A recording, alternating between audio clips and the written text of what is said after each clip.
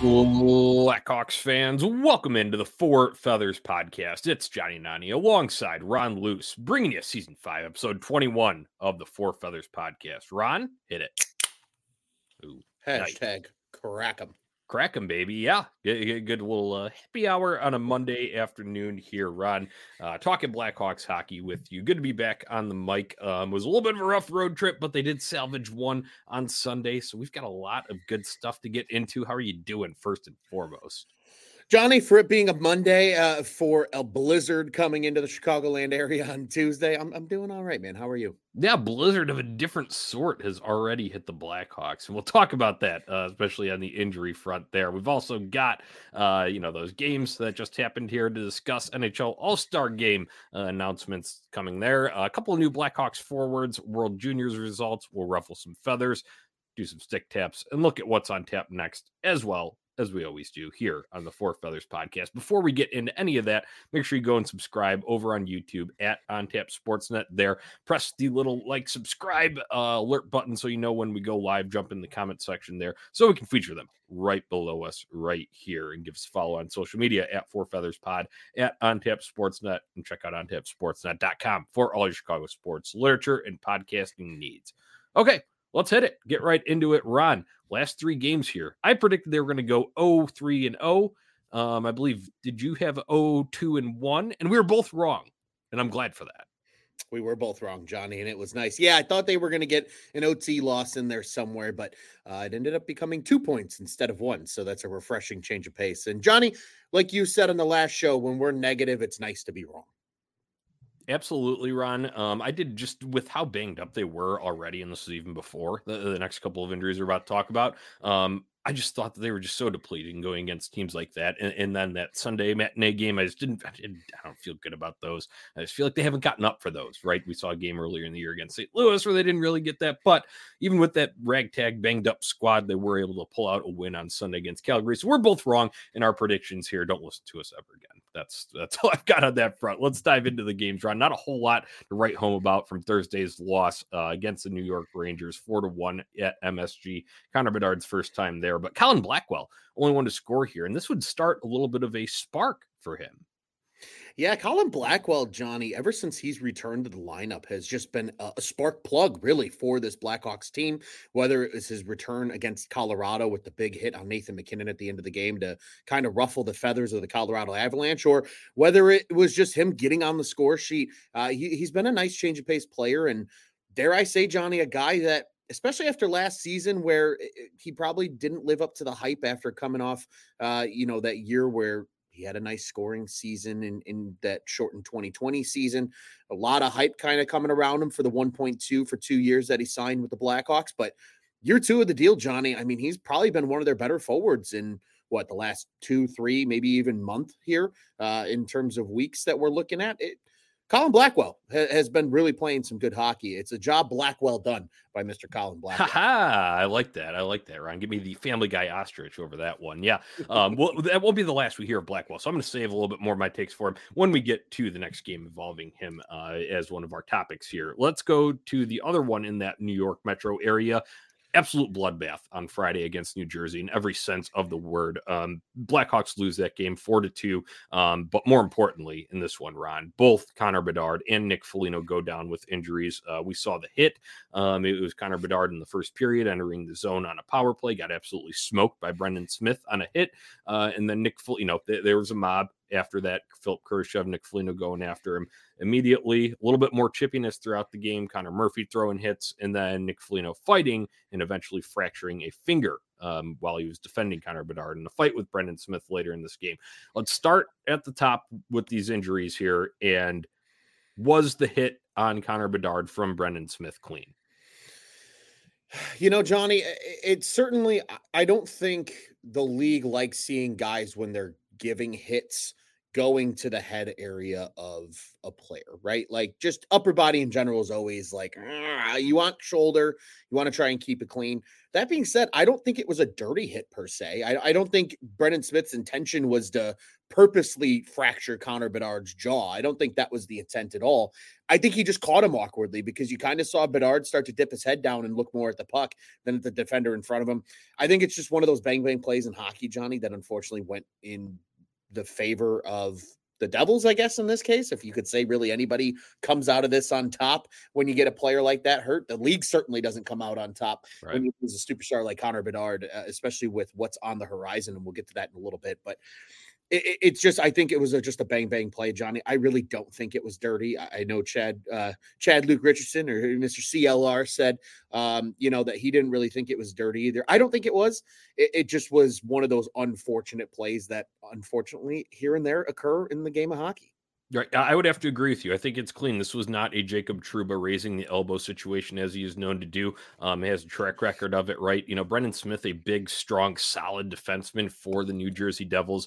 And left winger, Johnny, because he's been so bad at defense. Right. Yeah. But, I rewatched the hit. I watched it in slow-mo, and sure, you have to think about it, the refs in real time and all of that.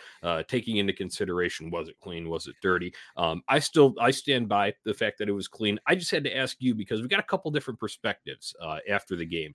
And Boris Kachuk said everybody knew it was dirty. Well, Boris, I don't know about that because I thought it was pretty clean. A lot of people elsewhere thought it was pretty clean, both in Blackhawks and Devils and just general NHL land. And then you get the flip side of it where Luke Richardson said he didn't really think it was dirty either. So maybe that was just a source of trying to, draw the boys together, especially with all the adversity that they've had to fight through. Given all of these injuries that were already on the books, Ron, maybe that's what Boris Kachuk meant by that, but the way that he said it, he was pretty definitive that they thought it was dirty, so they responded in kind. That's the way it goes. I thought it was a clean hit, though. It's very unfortunate that Connor Bedard's out now for probably at least a month. We'll get into some injury timelines in a little bit here, but I can't say the hit was dirty. I can't sit here and tell you that as a hockey fan.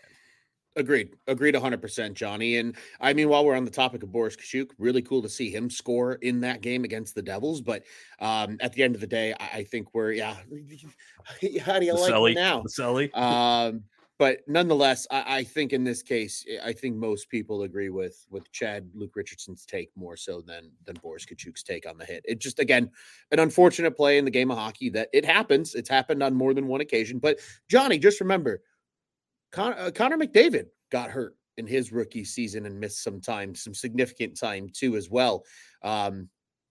And he's turned out okay. I think Connor Bedard will be just fine. Right. Yeah. It's an initial shock to you too, because, Connor Bedard is carrying the team in terms of leading in points and goals. So all of that, all the stat figures that you can, drum up there. Connor Bedard was the leader of that. So it's like, where do the Blackhawks go from here? And we'll get into all of these injuries, their impact in a little bit. But one last game then. Blackhawks lost that game against New Jersey 4-2, like I mentioned. But they came out Sunday and pulled out a 4-3 win against the Calgary Flames with a couple of new faces in the lineup, with a ragtag bunch with like Cole Gutman centering the second line and, or Jason Dickinson. And then you got, Colin Blackwell playing up, where he's usually a bottom six player there. And they're able to pull out a 4-3 win. How did they do it, Ron? Johnny, sometimes it really is just a case of you need to come out and you need to be the better team and you need to be ready to play. We talked about why do we hate these matinee games? Because half the time they come out and they hit the snooze button. Johnny, I think the one thing we also have to realize here, you look up and down this lineup right now because of a lot of the injuries and stuff, the youth are still here. But it's a lot of these guys that are playing for jobs now that have been elevated in the Blackhawks lineup. And I think that's what you saw on Sunday, where these guys just came out and said, hey, we've got our backs against the wall. Nobody is going to expect us to win any games right now with Connor Bedard on the sidelines. Let's go out and surprise some people at this 2:00 puck drop at the United Center. A sold-out crowd, may I add, at the United Center on Sunday afternoon, which is pretty awesome to see. And they got the job done, Johnny. You love to see it. You love to see just the team pick themselves up, especially after the devastating news following that game against the New Jersey Devils. Yeah, I'll attribute it to a little bit of a simplified approach, kind of piggybacking off of what you had said there with the personnel that's in there in terms of fighting for jobs and all of that. Well, the best way to get noticed, right, is to get on the score sheet. So I felt like they simplified things a little bit in terms of not being afraid to just fire the puck on net when even if it wasn't the prettiest scoring chance, so to say, or even if someone wasn't, blatantly open, right? And you saw that result in a couple of goals. Philip Kurashev gets a little bank in off of Dan Vladar. Nikita Zaitsev gets a little help from a Calgary Flames defenseman out in front, hitting off of his skate there on a shot kind of from the right point there. That kind of stuff, you're not going to get the puck in the net if you don't fire it towards there. And the simplified approach, ended up working out for him. Sometimes you get a couple lucky breaks. So I'll attribute it to that. Yeah, surely you'll love to see it. And then again, while we're kind of on the topic of a job Blackwell done, 2 goals from Colin Blackwell in this one, Johnny. And that first one, I don't know about you, I enjoyed the hell out of it. That was a nice little snipe from the left wing faceoff dot.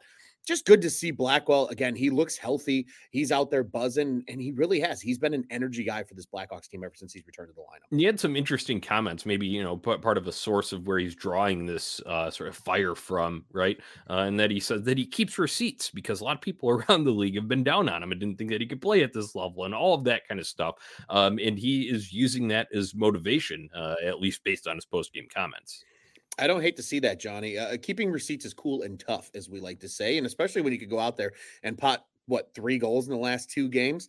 That's pretty cool and tough to see too, as an answer to said receipts. Yeah, right. So to recap here, Blackhawks go 1-2-0 in the stretch after, since we last talked, and both Ron and I were wrong. So happy to be wrong on that and pick up a win. Although those first 2 games went about as I expected, maybe minus the couple of injuries. So we'll further elaborate on those injuries, Ron. This is now a weekly thing, the Blackhawks injury report, and it's a novel. Now includes 9 names, all on IR, not just a couple of day-to-day stingers or illness, what have you. Nope, but we're full-blown on IR for all of these guys. Joey Anderson, left shoulder. Andreas Athanasiou, groin.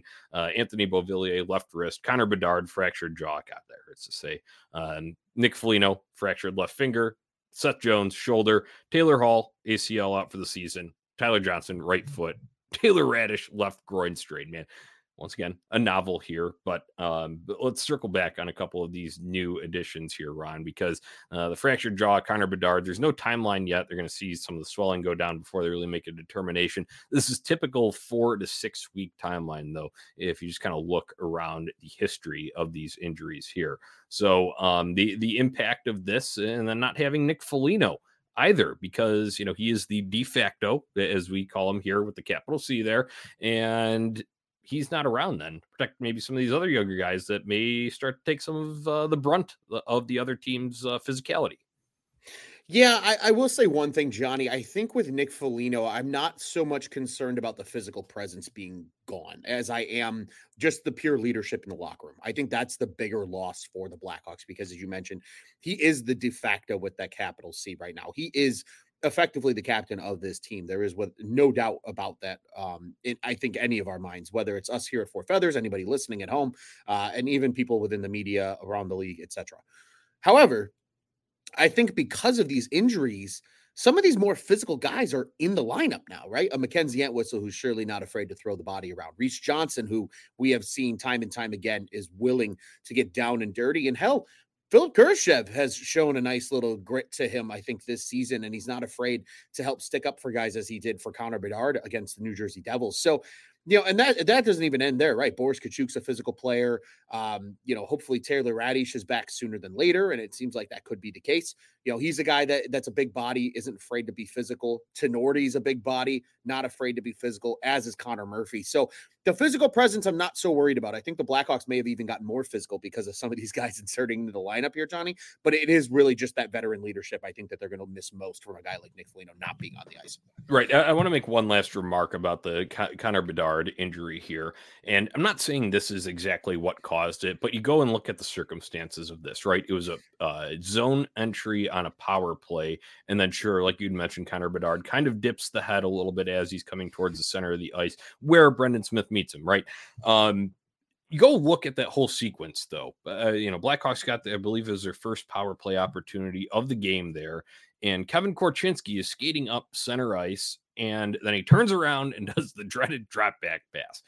I understand the thinking behind it and getting the puck in your best playmakers' hands, most shifty guys' hands, right? They would always do it with Patrick Kane, try to get him to be the one bringing it up into the zone with speed. So I understand the theoretical thought process behind that. In practicality, though, Ron, on a power play, you have numbers.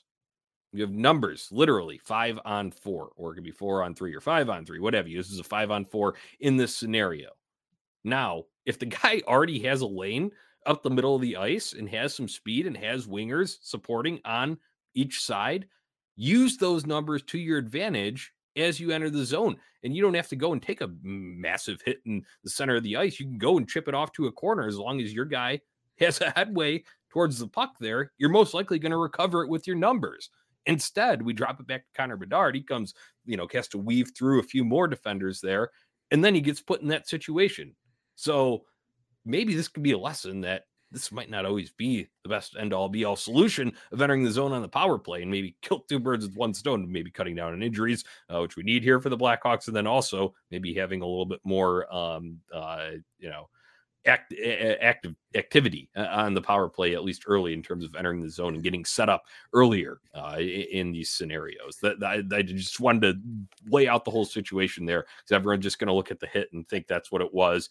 And you might not even 100%. realize it's on a power play when you go and rewatch the highlight. And just to emphasize too, Johnny, because I think you put that perfectly, it's not even like the Blackhawks say, hey, our strategy is if you have a lane, take it. If not, drop it back to one of these guys with speed, which it usually is Connor Bedard or even Philip Kurashev, typically on that top power play as those drop back guys. It seems like that's become their only option on the power play. And I think that makes it worse, because not only, Johnny, to your point, right, of this situation is you kind of change the angle, you change the kind of the strategy where people are on the ice and things like that, but it also makes you predictable. It allows the other team to stand you up at the blue line. Then if they know that Connor Bedard's getting the puck on a drop back somewhere right before his own blue line and coming through the neutral zone, how do you fix that? To your point, right? If Kevin Korchinski's coming up the middle of the ice with a head of steam and he sees an opening to get into the zone, guess what? You can still use that drop back ability. Get him into the zone, allow him to curl around to one of the face-off circles if he's got the space. And then when you have two forwards coming into the zone with speed, then you can hit a pass. Maybe you get a quick shot from Connor Bedard with some juice behind his shot, and maybe it's just a quick hitter from the blue line or even from the top of the circles, and it beats the goalie. That's a whole nother, just, I guess, just the dynamic that you can unlock, right? Thank you. Yes. And so I think that's the biggest issue too, just to emphasize on what you said, is they've become so predictable because they do it every single freaking time they're on the power play. Right. And then also when you use the drop back pass, you make those wingers going up the boards go from a position of speed and having to stop then and start pumping their legs again going into the zone. So then they're trailing their own guy going into the zone. And I just, like I said, I feel like you can generate a little bit more momentum and get set up earlier if you don't have to resort to the drop back pass every single time. So we're gonna clip this and we're gonna send this to CLR real quick. Just think about it. Just think about it. Just think about it. Like I said, I understand that maneuver in theory. I do, but in practicality, it's not always, the solution, right? So I'll just leave it at that in terms of the setup on that injury. Rest of these, Ron, since we're on injury report here, about the only ones we have any real update on are Joey Anderson, Seth Jones, and Taylor Radish. They all skated after practice on Saturday. I know they have a little bit varying timelines there, but we haven't heard anything really on the Beauvillier front on Athanasiou. We feel like that's been, the biggest mystery surrounding the Blackhawks for, since early November now. And then obviously Taylor Hall's out. Tyler Johnson, haven't heard anything on him, but, maybe it's sounding like, and they didn't practice today, so no further updates from today. But from yesterday's report, and then what Luke Richardson had said while they were on the road trip, sounds like Seth Jones might be the first one of this group back. Yeah, it would be. He's a guy that you would love to get back, if we're being entirely honest. I think the defense could use the uptick from a guy like Seth Jones. And really, with potentially being not too far behind, as you mentioned, all three of them skating on Saturday, with the depleted forward group, a Joey Anderson and even a Taylor Radish right now are welcoming returns at some point here in the near future to the lineup. But I think the group that gets the biggest boost is Seth Jones. I think if there's any player that, at least I would hope that Blackhawks fans have now understood what value he brings to the team, it's Seth Jones. He's your workhorse defenseman. He plays 25 plus minutes almost every single night, and he can give you a little bit of that offensive flair too. And especially with guys like Connor Bedard and Nick Foligno and some of your other leading scorers right now just down for the count with injury, I think Seth Jones will be a welcome addition. So hopefully we'll see him back sooner than later, Johnny, like you said. And really, all three of those guys, I think that at least skated on Saturday. Getting them back in the lineup is going to be big because Joey Anderson was playing some really good hockey before he got hurt. And then obviously Taylor Radish, we saw the offensive upside last year with 20 goals. He's been a little cold so far this year, but again, with the extended opportunity now, maybe he gets a little bit more tick and a little bit more look in terms of goal scoring here in the near future with guys like Connor Bedard down. Right. On Joey Anderson, too, is only a short stint from when he was called up from Rockford until he got injured, but he produced 5 assists in those games and did some good work along the boards in terms of digging pucks out. So I'm, excited for some of that depth to come back when it does. Once again, no practice here on Monday, January 8th. Maybe get an update at morning skate if some of those guys potentially join the group or do some skating on their own. So check the Four Feathers Pod account on social media for further updates on that front. Okay, Ron, we've got a couple of special events to talk about here, NHL wise. And first is the All-Star game. And hey, before the injury happened, congrats to Connor Bedard. He was the youngest player in NHL history named to the NHL All-Star game. So that's a huge accomplishment in and of itself. Speaks to his generational talent living up to that billing. However, now that he's injured, it's putting him in jeopardy of being ready for that first weekend of February when this event takes place. If Connor Bedard can't go, who from the Blackhawks should? Well, Johnny, it's a short list. You and I talked about this here in the pre-show to get ready for today's show, and it's a short list of guys. It really is, especially too because a lot of the other guys are also battling injury. Right? You mentioned last year when we were talking off air that the kind of de facto without the capital C pick last year was Seth Jones. Right? He was the big name.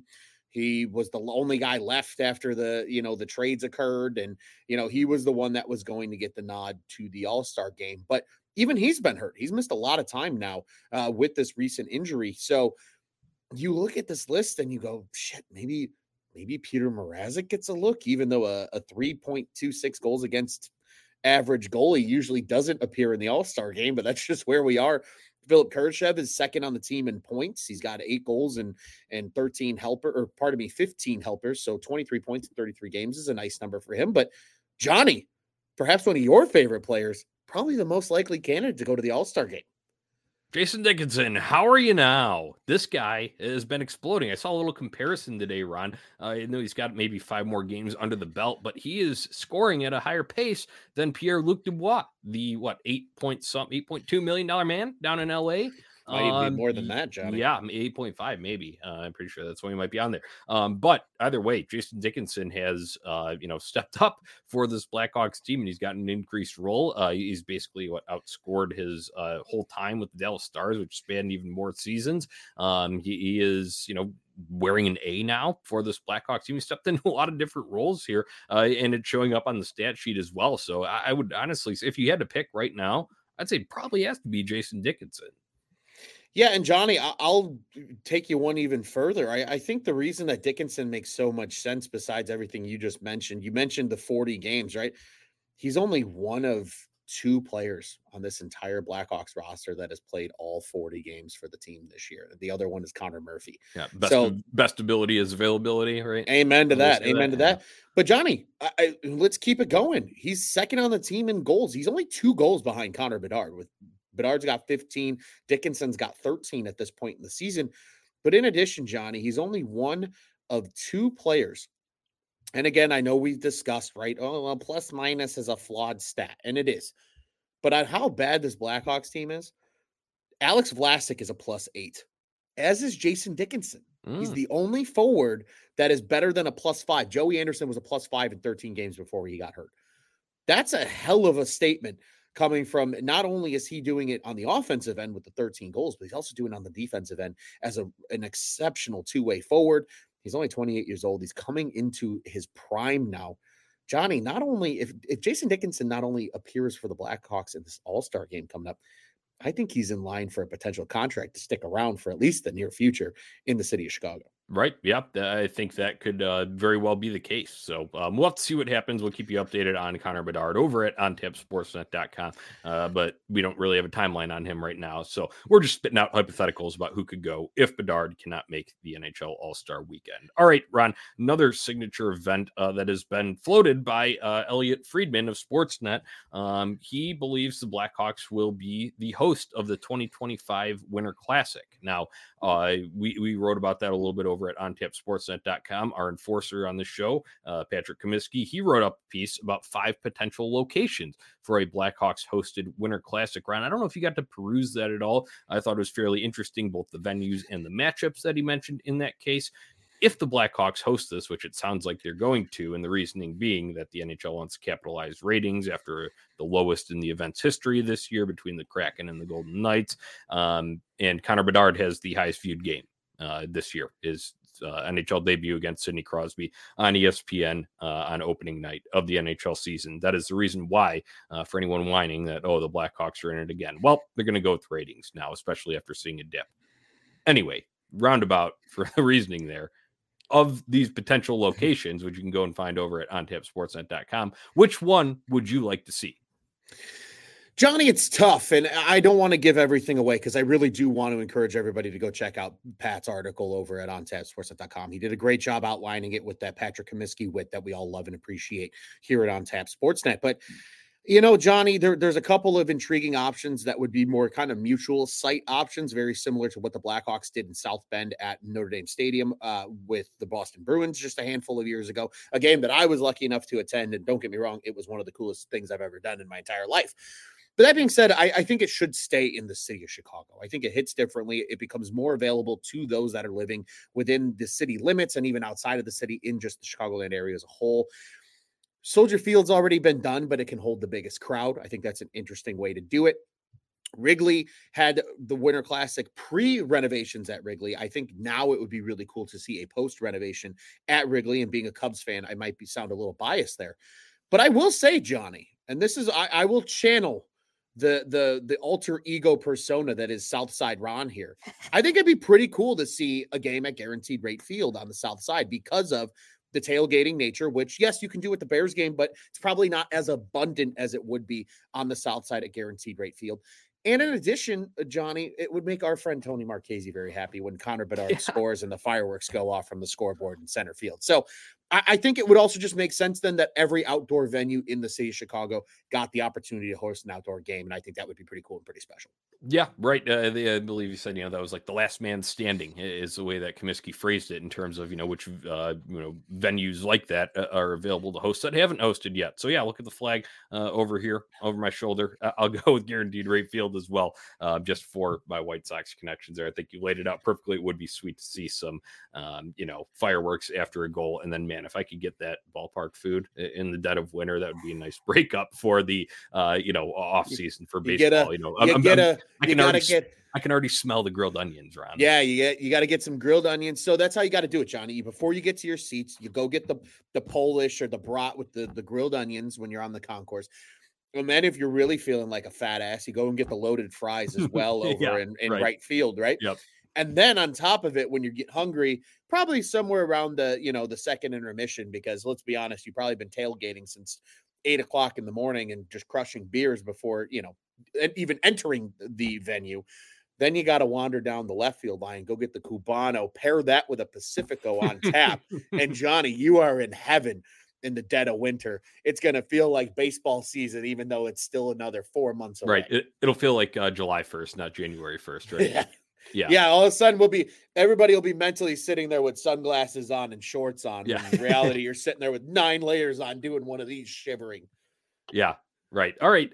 Good discussion there. Go check out ontapsportsnet.com. Click the Blackhawks tab, and you'll be able to find those 5 potential locations for a Blackhawks hosted Winter Classic, which sounds like will be the case in 2025 per Elliott, of course. All right. With all these injuries that we discussed earlier on, Blackhawks brought in a couple of new forwards, one via trade, which you wrote over at ontapsportsnet.com. So fill us in on Rem Pitlick. Yeah, Johnny, the Chicago Blackhawks acquired forward Rem Pitlick, and I know people are going to go, who the hell is that guy? Well, he was acquired first off for a 2026 seventh rounder, so effectively a flyer at this case. He is a free agent at the end of the season, which, as we've all seen this year with Kyle Davidson's pickups, is right on par with his favorite taste in contracts that he is acquiring. But Rem Pitlick is a very interesting player, and for a couple of reasons. Not only can he play all three forward spots, he can play both wings as well as center, gives you some versatility there. He's also had a hell of a track record over the last couple of years, just throughout the AHL and NHL. He really burst onto the scene personally, Johnny, for me, and many people that might listen to the show may recall that COVID shortened season when we were very dialed in with the Chicago Wolves over on the other side of town. He was still a Nashville Predators prospect at the time. Milwaukee Admirals didn't play that season, so they sent all of their prospects to the Chicago Wolves, just a quick trip down I-94. And Rem Pitlick did not spend a lot of time with the Wolves because in 8 games, he put up 8 goals and 2 assists, immediately got recalled, and we never saw him again. Comes up, ended up playing okay with Nashville, didn't do a ton there, but had a really nice season the next year, went to the Minnesota Wild, put up some really good numbers, was traded at the deadline to the Montreal Canadiens. Overall, that course of that season, he played 66 games, 37 points, 15 goals out of him, earns him a 2-year deal in Montreal for about $1.1 million per season. And then after an okay year in Montreal a year ago, 46 games played, I believe, 15 points, give or take, was his total. He was part of the Erik Karlsson trade this offseason with Montreal getting involved with the Sharks and the Penguins. He was the piece that Montreal ultimately sent to Pittsburgh. Has spent the whole year in Wilkes-Barre Scranton, but in 32 games at Wilkes-Barre Scranton put up 24 points. Nice numbers for a guy who is going to come in here and they're really just taking a flyer on a guy I wrote up that the Blackhawks should have looked at pre-2022-23 as a guy to take a flyer on, just because of the season that he had the year prior. I'm actually kind of excited about the trade. I know people are probably like, why are you excited about a guy that has been in the AHL all year? But he's shown a lot. He's a goal scorer. He has shown he's a goal scorer. But again, he brings so many different dynamics to a roster that my argument would be he could find a way to stick around in Chicago because of the ability to play all 3 forward spots and the ability, Johnny, to not only be a passer, but also be a shooter. All right. A great breakdown. The only thing I have to add is that he did not appear on Sunday because of travel. The weather delayed that, and he will wear number 20 for the Blackhawks. Those are the other notes I have on Rem Pitlick. Now to mine. Waiver claim on Saturday. Zach Sanford, forward from the Arizona Coyotes, has just had a brief stint out in the desert. He's been around the league. 31-year-old guy, big 6'4" left wing. He coming in to the Blackhawks had 100 points in 316 NHL games. He had split some time between Tucson, the AHL, and then the Coyotes. Got a little small taste with them earlier this season. But if you watch the game on Sunday, you already know him because he had an assist in his very first game as a Blackhawk. So we'll see what he brings to the table. Once again, kind of a flyer. Add some depth here while the Blackhawks are dealing with this novel of an injury report. And my last fun note, he is wearing number 13, last worn previously by Blackhawks legend Max Domi. You'll love to see it. Yeah, and Sanford too. A fun note that I saw, and I need to start writing these down when people give credit because it was such a good take. Zach Sanford, I believe now by joining the Blackhawks, has been with 5 of the 7 Central Division teams in the NHL. So a fun little note. He's really well traveled around the Central Division, which who knows? Maybe that works out really well for the Blackhawks for the season. Yeah, he plays with a little bit of spark then. Yeah, he had a long run with the St. Louis Blues. He was with them, I believe, for the longest stint of his career with one team. So now he's on the good side. So we have Zach Sanford and Rem Pitlick in tow to provide depth among the Blackhawks forwards group here. All right, Ron, getting down to the end of the show here. World Juniors, not a whole lot to update from the last time, except that the USA won gold, which we kind of expected because they were the best team at this tournament. They showed it. So 4 Blackhawks prospects get their medals there. Very cool experience for Oliver Moore, Frank Nazar, Sam Renzel, and who am I blanking on? Gavin Hayes. Gavin Hayes is the other one there. So those guys got their medals. It was fun to watch the World Juniors, but honestly, not really much of a competition even into the tournament stage of it, at least for the U.S. There were a couple of other good games elsewhere. Some the Swiss and the Swedes went to overtime, and there were a couple other ones, but Team USA handled Latvia. I believe Oliver Moore had a goal in that quarterfinal game, and then they walked through the rest of it and eventually pulled away from Sweden despite being close early on in that game. So, things got a little bit chippy there, but they held their own. Good for those guys getting that experience. 100%. And I think even more impressive, Johnny, is that Sweden was the host country, right? That was the year for them to win it at home. And they went to the gold medal game and it was all yellow jerseys in the crowd. But at the end of the day, it was not the Swedish national anthem playing when the gold medals were presented. It was the United States national anthem. Yeah, I just got to say on that front, Ron, like you had said, with the Sweden hosting and then being the home crowd, I loved when it was so American. I felt like Kenny Powers, when his nephew's shooting the machine gun and he's doing that's what I felt like whenever I heard the boys are back in town drowning out the Swedes' little chants that they do during the game. It was just American as fuck. It was incredible. I think on top of it too, Johnny, I don't know if you saw the clip. I forget which player it was, but when he was in the box and he was almost like taunting the Swedish fans because he's like, "Yeah, what are you gonna do?" And they're just out there having fun. But that was a hell of a USA team, man. And honestly, I think the fact that there was 4 Blackhawks prospects as a part of that has to make Blackhawks fans excited too, because that's really, really valuable experience for all those guys winning a gold medal at the World Juniors. Right. Yeah. I wish it'd be cool to see like a little more goal production because those are where like the highlights come from. But Frank Nazar dished a bunch of assists, was really effective when you go and look at like the underlying metrics there. One of the top graded players in the entire tournament, Johnny. Oliver Moore is still fast as all hell, even in limited minutes there. So that kind of stuff is exciting to see. So future on display. Break out the SpongeBob meme. Future. Okay. On to our regular weekly segments here. I don't have one, but you do. Let's ruffle some feathers, Ron. Oh, Johnny, I'm going to ruffle some feathers. And this one is brought to you, ladies and gentlemen, by our great friend and co-host, Mr. Tony Marchese. Because Tony Marchese told me, Johnny, especially after Connor Bedard got hurt, that he is not high on the Hawks, like he always likes to say on our show.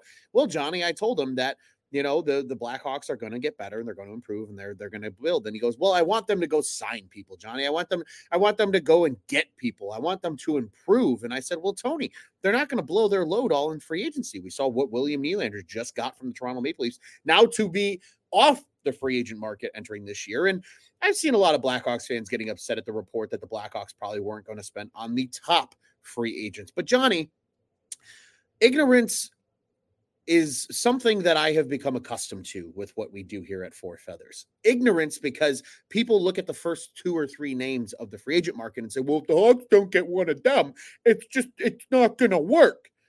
Well, you know what is going to work, Johnny? It's a deep free agency class, because there are plenty of guys in this free agency class that are still talented that are not going to get 7-year deals or 6-year deals in free agency for big money, but rather might just be looking to get a little bit more than they probably would from contenders in order to boost their stock. 1- and 2-year deals.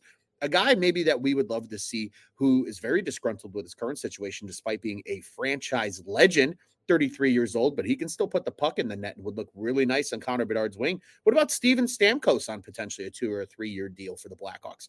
So it just goes to show that even though the Blackhawks might not be in the topic for a Sam Reinhart or now a William Nylander, now that he's off the market, just because they're not going to be in the mix for guys that are going to want $9-10 million per season for more than 3 or 4 years, does not mean the Blackhawks can't get better in this upcoming free agency period and can't give Connor Bedard help. So stop being ignorant. Stop being pessimists.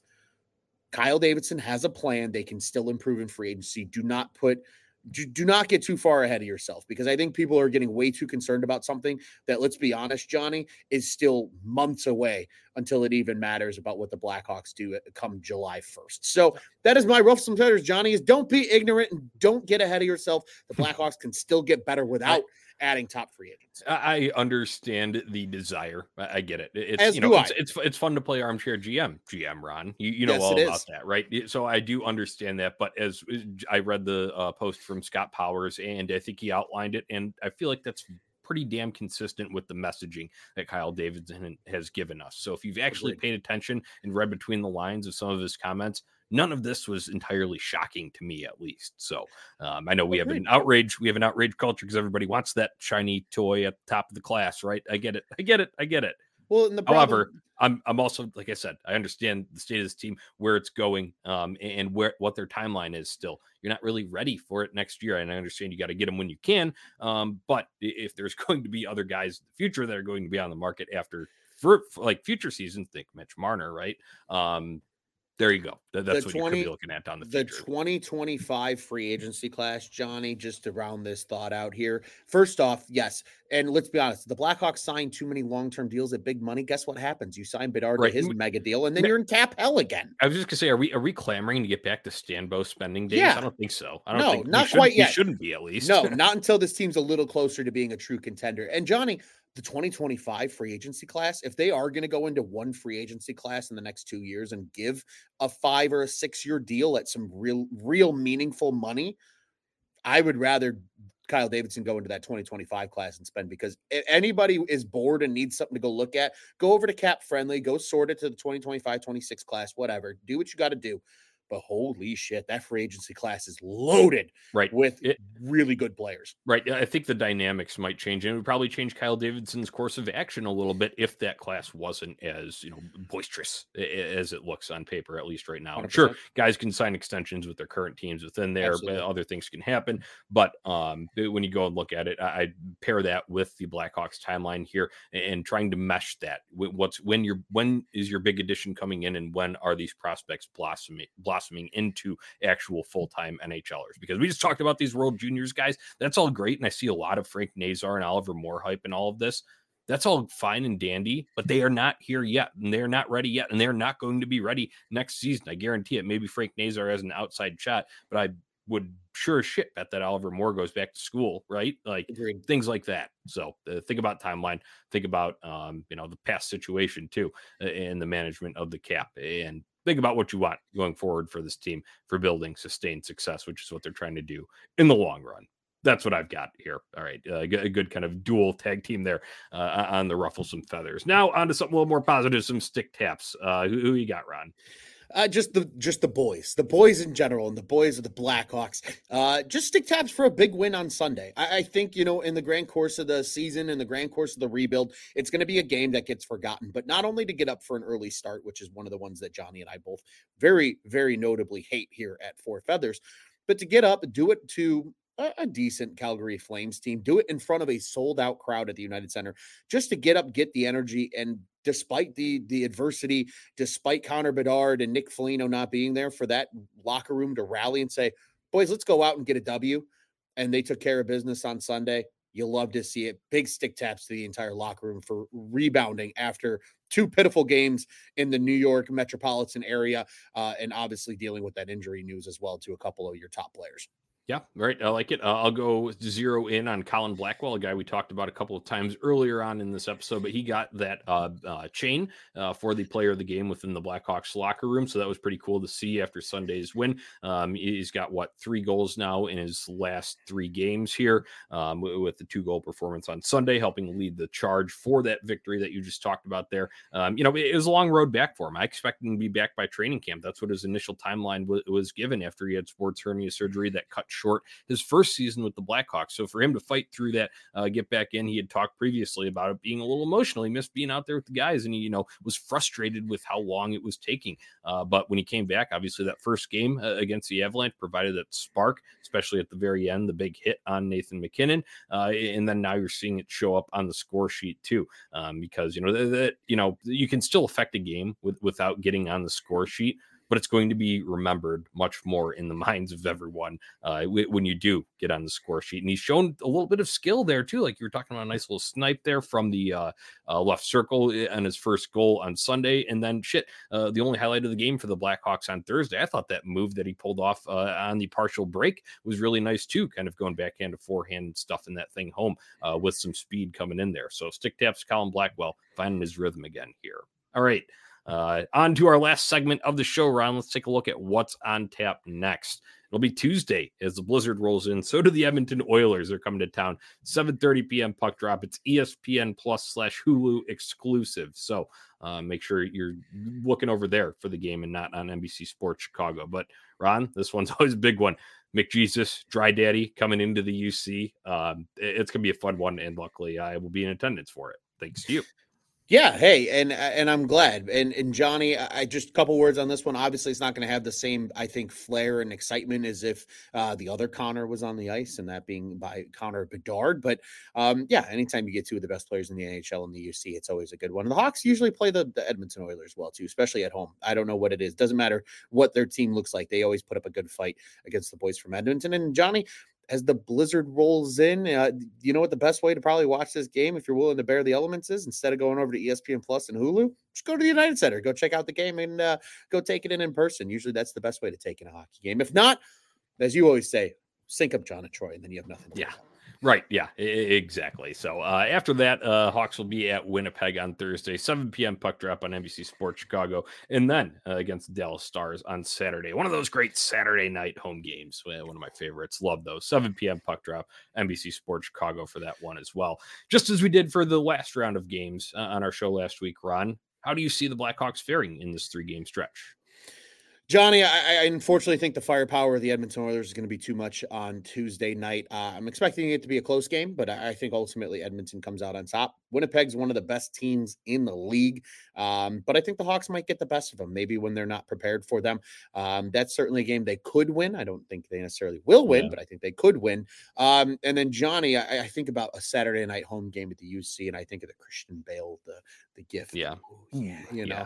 Oh yeah. That's what I think of when I see that. And maybe the Saturday Night Fever will collide with the Blackhawks and they'll win some games. That being said, 1-2 is my prediction, Johnny. We're gonna get 2 overtime hockey games in the next 3, but the Blackhawks might come out on the other side of that, unfortunately. Right. Yeah. When you go and look at like the game that they won there, it's kind of, took a couple of lucky bounces, and it's not to discredit from their effort, because I did, like how they pulled together as a group, even if it was a ragtag group. But when you're doing that again, the Flames are a middling team. Just put it like it is. That's what they are. They're a middle of the road team. They should probably blow it up. That's, when you're looking at team statuses, whereas these next 3 are all contenders. The Oilers had a brutal start to the season, fired their coach, shot back up the standings, carried on the back of McJesus and Dry Daddy. And they're going to bring a lot of firepower. I really hope I see a win, but I'm not counting on it, so I'll count that one as a loss. Winnipeg, Connor Hellebuck is playing out of his mind, and I don't know when that's going to stop, so I will go with a loss at Winnipeg there. But when they come back for that Saturday night game against the Dallas Stars, I know it's a very formidable opponent. I know Dallas wants to be creeping up those standings even further. However, I think the Blackhawks will take that loss that they had on New Year's Eve, personally use the energy from a Saturday night game in the building and pull out a 1-goal win over the Stars. So I'll go 1-2-0 on this stretch. And Ron, it's the Saturday night energy that does it for me. That's the deciding factor against the Stars, because I was at a game earlier this year, Saturday night game, early November, against the Florida Panthers. They had no business winning the game, but they came out heads on fire, scored 3 goals in the first period. Connor Bedard scored a fourth, their 4th goal. They were off to the races, and they were able to pull away. And I believe they got a 2-goal win over the Panthers there. Didn't have any business winning it, but they did. I'm hoping the same for this Saturday night affair against the Stars. Yeah, we would love to see it, Johnny. And like you said, that Saturday night energy in the UC, it really does hit different. So hopefully the boys can take that advantage. I think they did that on Sunday with a sellout crowd, and I think we're going to continue to see some really good crowds, and especially a Saturday night game. It's going to be a good crowd at the UC. So would love to see a win over the Dallas Stars so they can take the Chelsea Dagger playing at the American Airlines Center and shove it up their ass. Yeah, to whoever the UC DJ is, absolutely needs to crank it a little bit louder. Put it from 10 to 11. This one goes to 11. These speakers, yeah. So, that's what they need to do in response to that. So that'll about do it for season 5, episode 21 of the Four Feathers podcast. We appreciate all of you tuning in wherever it may be: YouTube, Facebook, X. Jump in the comments next time. We'd love to feature your takes here. We can put them up right below us on this stream here. So subscribe on YouTube at OnTap Sportsnet, and like us over at Facebook at the same handle. And you can find us on X at Four Feathers Pod and at OnTap Sportsnet. As always, OnTapSportsnet.com is the place to go for all your Chicago sports, literature, and podcasting needs. We're out of time for today. Until next time, Ron, let's go Hawks. Let's go Hawks, baby.